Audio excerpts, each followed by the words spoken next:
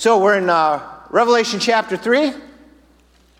Since you've kept my command to endure patiently, I will also keep you from the hour of trial that's going to come upon the whole world to test those who live on the earth. I'm coming soon. Hold on to what you have so that no one will take your crown. Him who overcomes, I will make a pillar in the temple of my God. Never again will he leave it. I'll write on him the name of my God and the name of the city of my God, the New Jerusalem, which is coming down out of heaven from my God. And I will also write on him my new name.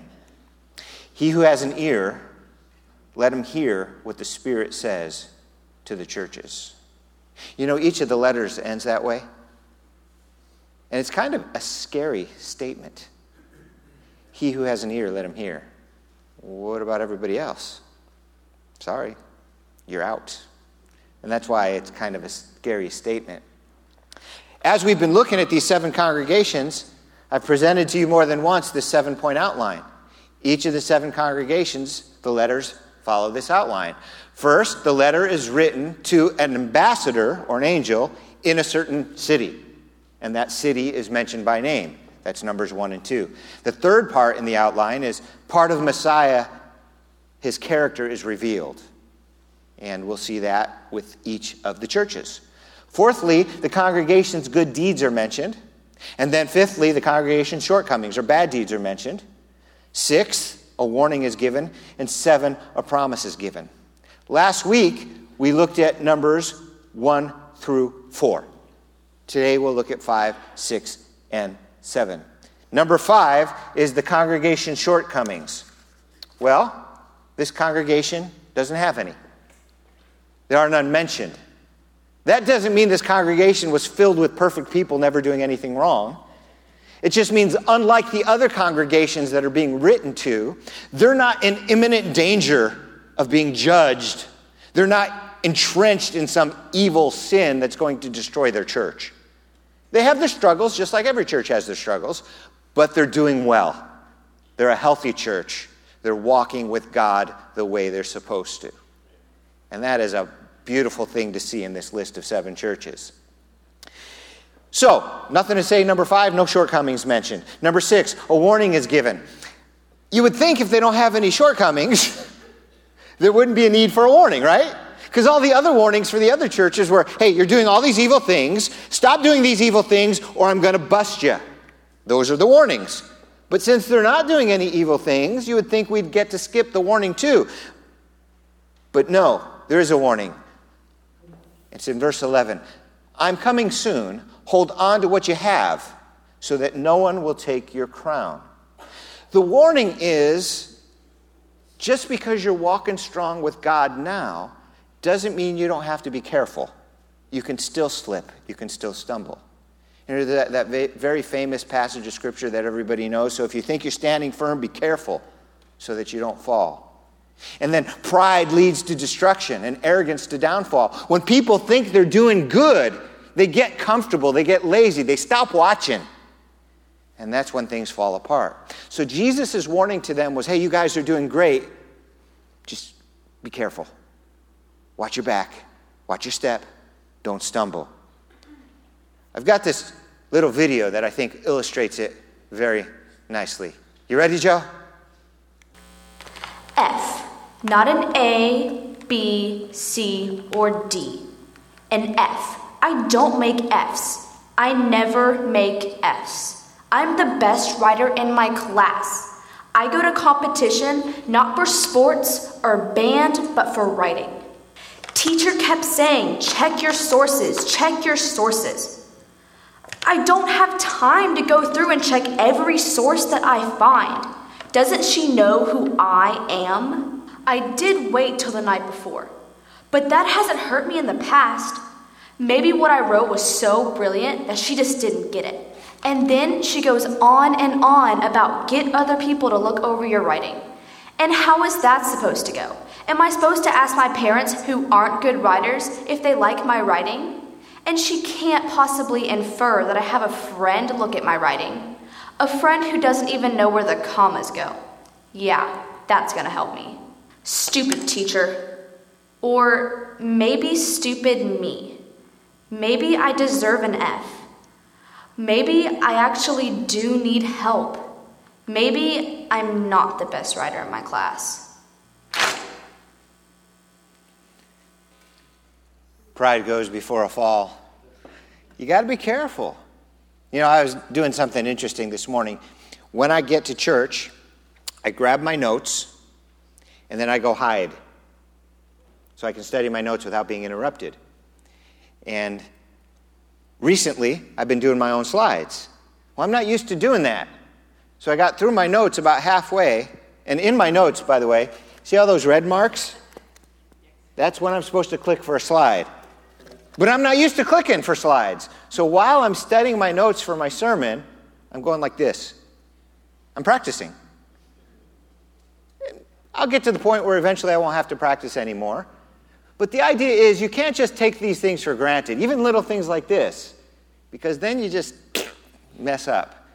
And the more serious the things are, the less you can take them for granted. I know some people, I've seen this time and time again, and you talk to any mature Christian in here, and I bet you they'll say they've seen the exact same thing. People on fire for God, they're there every time the doors open. And then something gets in the way and they don't show up once. And the world didn't fall apart. Everything's okay. Next thing you know, they don't show up twice. Now they're not there every time the door opens. Maybe they're there once a week. And now they were serving in ministry, but now, they're there a couple times a month. How many of you have seen that before? Let me see your hands. Yeah, look at all the hands. You got to watch. You got to be careful. All right, so after the warning, Jesus then goes into the promises. Since you've kept my command to endure patiently, I'll also keep you from the hour of trial that's going to come upon the whole world to test those who live on the earth. The hour of trial. This is another one of those places in the Bible where the English word doesn't work. This word hour occurs many times in the Bible, but never does it mean hour. What's an hour? 60 minutes. That's what we call an hour. But in the Bible, that's not how it's used. Hour means a specific moment. It doesn't even necessarily have to do with time at all. In fact, often hour just means immediately, right then. That specific moment. Sometimes it's a future specific moment. But all hour means is a specific moment. So if I were to translate the Bible, I would take that word hour all together and I would translate it as the context deserves, referring to a specific moment.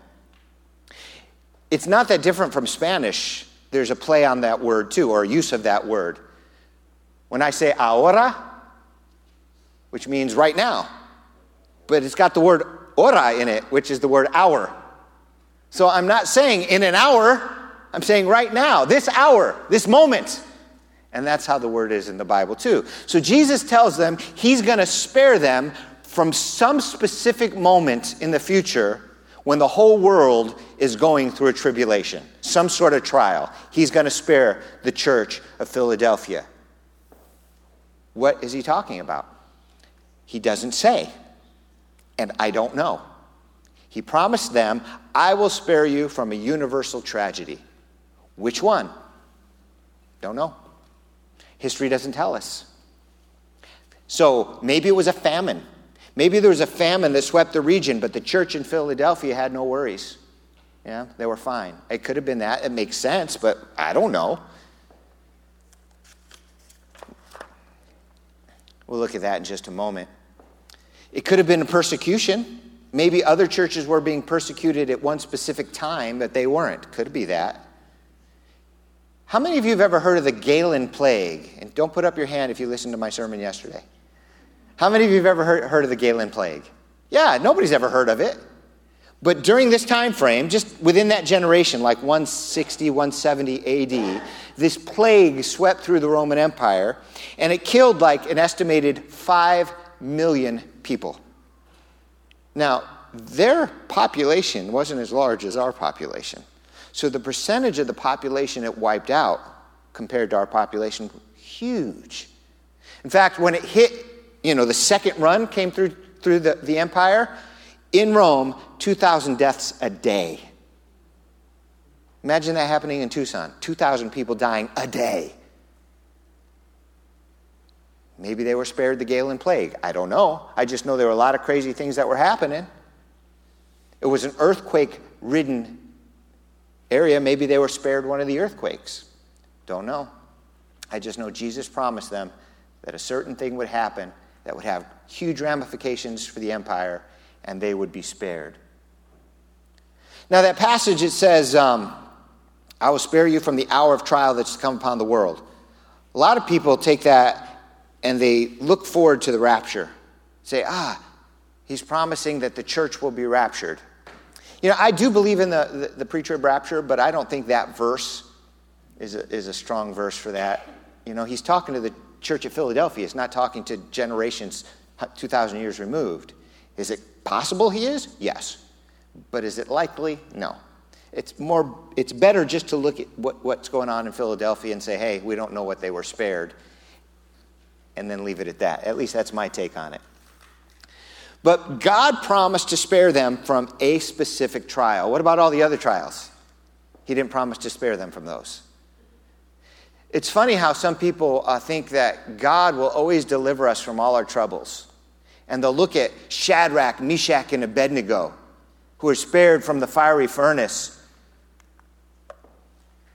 and say, see, God delivers his people. And they'll look at Daniel in the lion's den and say, see, God delivers his people. And they'll look at Egypt and say, see, God delivers his people. Yeah, but we were in Egypt for 400 years. Imagine you were there for year 100. Where's God? I thought he was supposed to deliver his people. Year 200, where's God? I thought he was going to deliver his people. Year 300, where's God? Yeah, maybe Shadrach, Meshach, and Abednego were spared, but what about the millions of martyrs who weren't spared?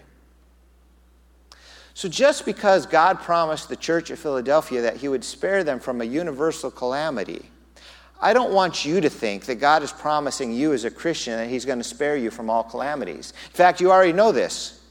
You may not know it theologically, but you know it practically. If you've ever had a calamity in your life and you're a Christian, let me see your hand. All right, so why do I need to convince you that these name it and claim it preachers are wrong? You live life. You know they're wrong. You know what the Bible says is wrong. So, you know what I just said was wrong. Oh, So, he offers them some promises. The first promise is that he would spare them from one major specific trial. More promises. Verse 12. Him who overcomes, I will make a pillar in the temple of my God. Never again will he leave it. I will write on him the name of my God, and the name of the city of my God, the New Jerusalem, which is coming down out of heaven from my God, and I will also write on him a new name. A couple of things in there that I want to draw your attention to. Pillars and names. I don't know about you, but I like pillars. Pillars are cool. What would an archaeological site be without pillars? Imagine that picture you're looking at with none of those pillars there. Yeah, boring. Nobody would be even interested. Pillars are cool. And in ancient Greece and in ancient Rome, some of those pillars were, they shot up there 100 feet, some of them. 40 to 60 feet was average, common. You walked into one of the buildings or one of the ancient temples and it was like this. And that's what they wanted to do, invoke awe. That's why a lot of the ancient churches and cathedrals had these huge vaulted ceilings, so you could get in and get a sense of the majesty and grandeur and greatness of God. You were just inspired by the bigness of it all. Pillars are not only cool, but they served a very important function. They are what held the building up. And they were strong. They were made out of solid marble more often than not, or big chunks of marble stacked one on top of the other. It took a lot to knock down a pillar, to knock down one of those ancient buildings. Oftentimes, these massive earthquakes would devastate entire towns. But here and there, there'd still be a pillar standing, which is pretty amazing when you talk about, the earthquakes between 7 and 9 on the Richter scale. Buildings that today can't stand up, and some of their pillars still stood. Here's one of the ancient websites, archaeology websites I read said this: due to a series of ancient earthquakes, there isn't much left of ancient Philadelphia. And archaeology is limited to foundation stones and a few Roman columns, a few pillars. So when you go through all the rubble, you can still find the pillars.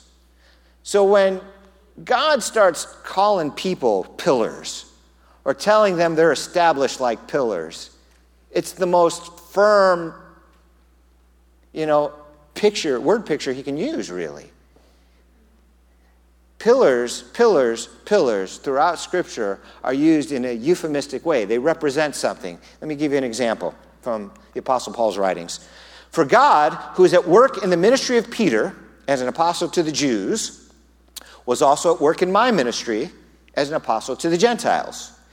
James, Peter, and John, those reputed to be pillars, gave me and Barnabas the right hand of fellowship when they recognized the grace given to me, and they agreed that we should go to the Gentiles and they to the Jews. So it says, James, Peter, and John were pillars. How many of you ever heard of Peter, James, and John? Raise your hand. Yeah, their reputation lasts to this very day. What does it mean they were pillars? These were the foundation of the church in Jerusalem. Everybody knew who they were. You still know who they are. They were it. Pillars, they're called. What else would you call a lasting, enduring, strong, influential person but a pillar? So, in that passage we looked at a couple of moments ago, pillars were associated with names. I will write their name on this and my name on them, and so on and so forth. I've heard it said that faithful city leaders in ancient Rome or Greece sometimes would have their names carved on the pillars, which is pretty cool. Unless somebody took it off intentionally, it would be there forever. And I say forever because, as far as we know human existence, things made out of stone last forever. Think of the pyramids. How long has that Great Pyramid been there?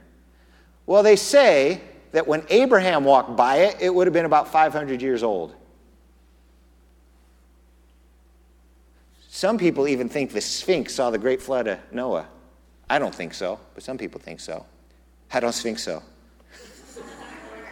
Mark, come on.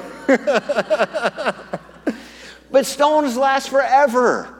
You get your name carved on a stone, you're set forever. In Revelation chapter 21, it says the foundation of the New Jerusalem. It specifically mentions 12 foundation stones with the names of each of the 12 apostles on one stone. Forever. And then these believers are promised a special name. And their name is identified with God, with His Son, and with His new temple. So the believers of Philadelphia were told that they would become pillars in God's temple. It's a powerful expression of permanence, influence, hope, especially for a people who lived in an earthquake-prone area. We don't have earthquakes here. Oh yeah, I remember back in 94 we felt a little tremble. No, we don't have earthquakes here. I'm from Southern California. We had earthquakes. Here, there are no earthquakes. In Southern California, you go through earthquake drills in school growing up. Okay, earthquake drill, what do? Everybody jump under your desk. Why do we jump under our desk? So when the roof falls in, it falls on the desk and not on you. I'm thinking, my desk is going to keep the roof from crushing me? This seems like a wasted drill to me. But they teach you. Here in Tucson, we've got these, it's monsoon season, and if the live wires hit the ground, they're always live. Don't ever go near them. You've seen that commercial from DEP? What's it called? Something, stay alive? I don't know. They're just trying to tell you, don't touch them. Now, I never got those commercials in Southern California because our wires didn't come down every year. I got the earthquake thing. You don't get the earthquake thing here because you don't have earthquakes here. Depending on where you're at, depends on what kind of warnings you get and what kind of things you look to for your stability. Under the desk and doorways. If there's an earthquake, this is what they tell me to do.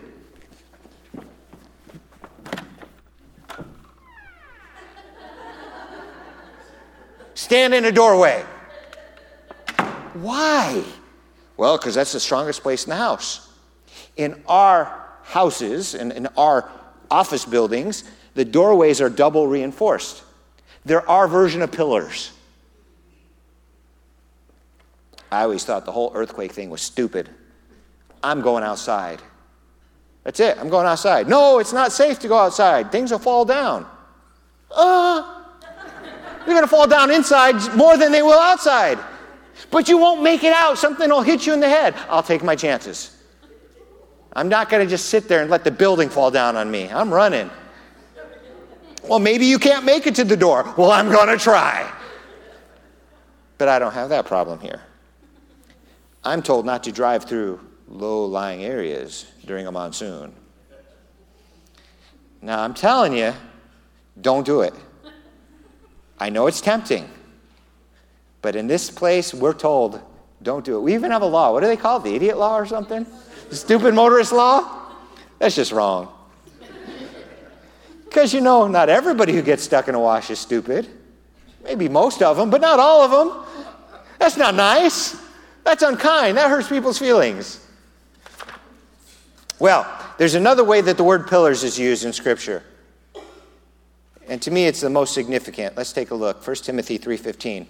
If I'm delayed, you'll know how people ought to conduct themselves in God's household, which is the congregation of the living God, or the church of the living God, the pillar and foundation of the truth.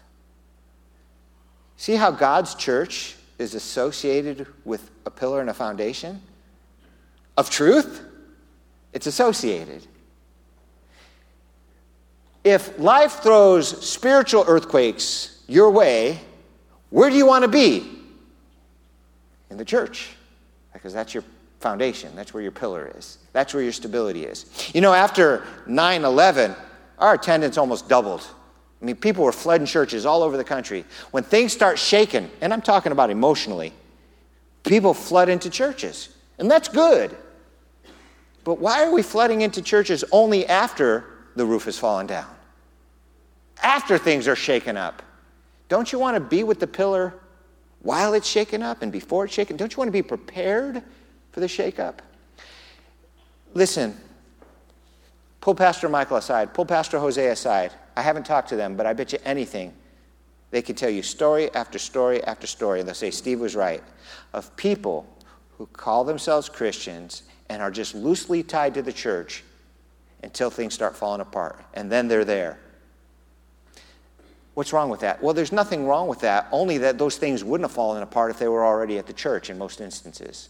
Their lives have fallen apart because they unplugged from their spiritual power source. They disassociated themselves from their brothers and sisters who could have encouraged them, supported them, strengthened them, and spoken truth into their lives and kept them from doing stupid. But after a year, 2, 3 of this, then things shake down, and then they come into the church begging for help. There's only so much you can do after the roof has already fallen down. It's time to rebuild. Can't take away the pain or the sorrow, but we can rebuild. And my advice for rebuilding is plug back into the church. Start fellowshipping again. Tie into God, tie into God's people. This is the pillar, so that you won't be shaken next time around. The congregation of God is either or associated with the pillar and foundation of truth. God has given us a rock-solid resource for spiritual security and truth here at Book of Life. Life throws spiritual earthquakes our way. It's going to happen. But those tied to church have a very strong foundation to lean upon. Those who are not, I guess they're just going to have to run for the door and hope for the best. 1 Corinthians 10:12 comes to mind, and I'll close with this. I already gave it to you at the beginning of the sermon. So if you think you're standing firm, be careful that you don't fall. Please join me in prayer. Lord God, thank you for giving us the warning from the church at Philadelphia. And thank you for sharing with us the promise that we can have a pillar. We don't have to be shaken. We can be secure if we just follow your word and walk with your people and stay closely tied to you and to one another. But we get distracted, God. So please help us to no longer be distracted, to walk strong with Jesus. For it's in his name we pray. Amen. You know, this thought was running through my mind as these guys get ready. Let me share it with you. And maybe for those of you who are good with videography, we could actually make a short film. I would love to see it. But imagine this. Some guy's just sitting there, and then you see Jesus reaching out to him and calling him with a big smile on his face. And the guy stands up, and he's ready to walk to Jesus, and then the TV turns on. And he goes like this. And the siren song of the TV's got his attention, and he's just watching. And Jesus is going like this, and the TV's competing for his attention. Then finally, he turns off the TV. And then all of a sudden, a marching band runs by. And they've got their drums and their trumpets, and he's distracted. And Jesus is going, no, this way, this way. And the marching band walks by, and he gets a glimpse of Jesus, and he goes, oh, yeah. And then a guy with a suit and a tie walks by holding cash. And the guy is distracted by the cash. Isn't this our life? Jesus is going, come. And he's got the goods. He's got all the goods. And we're just like these little puppies chasing after little bones. Stand strong. God bless you.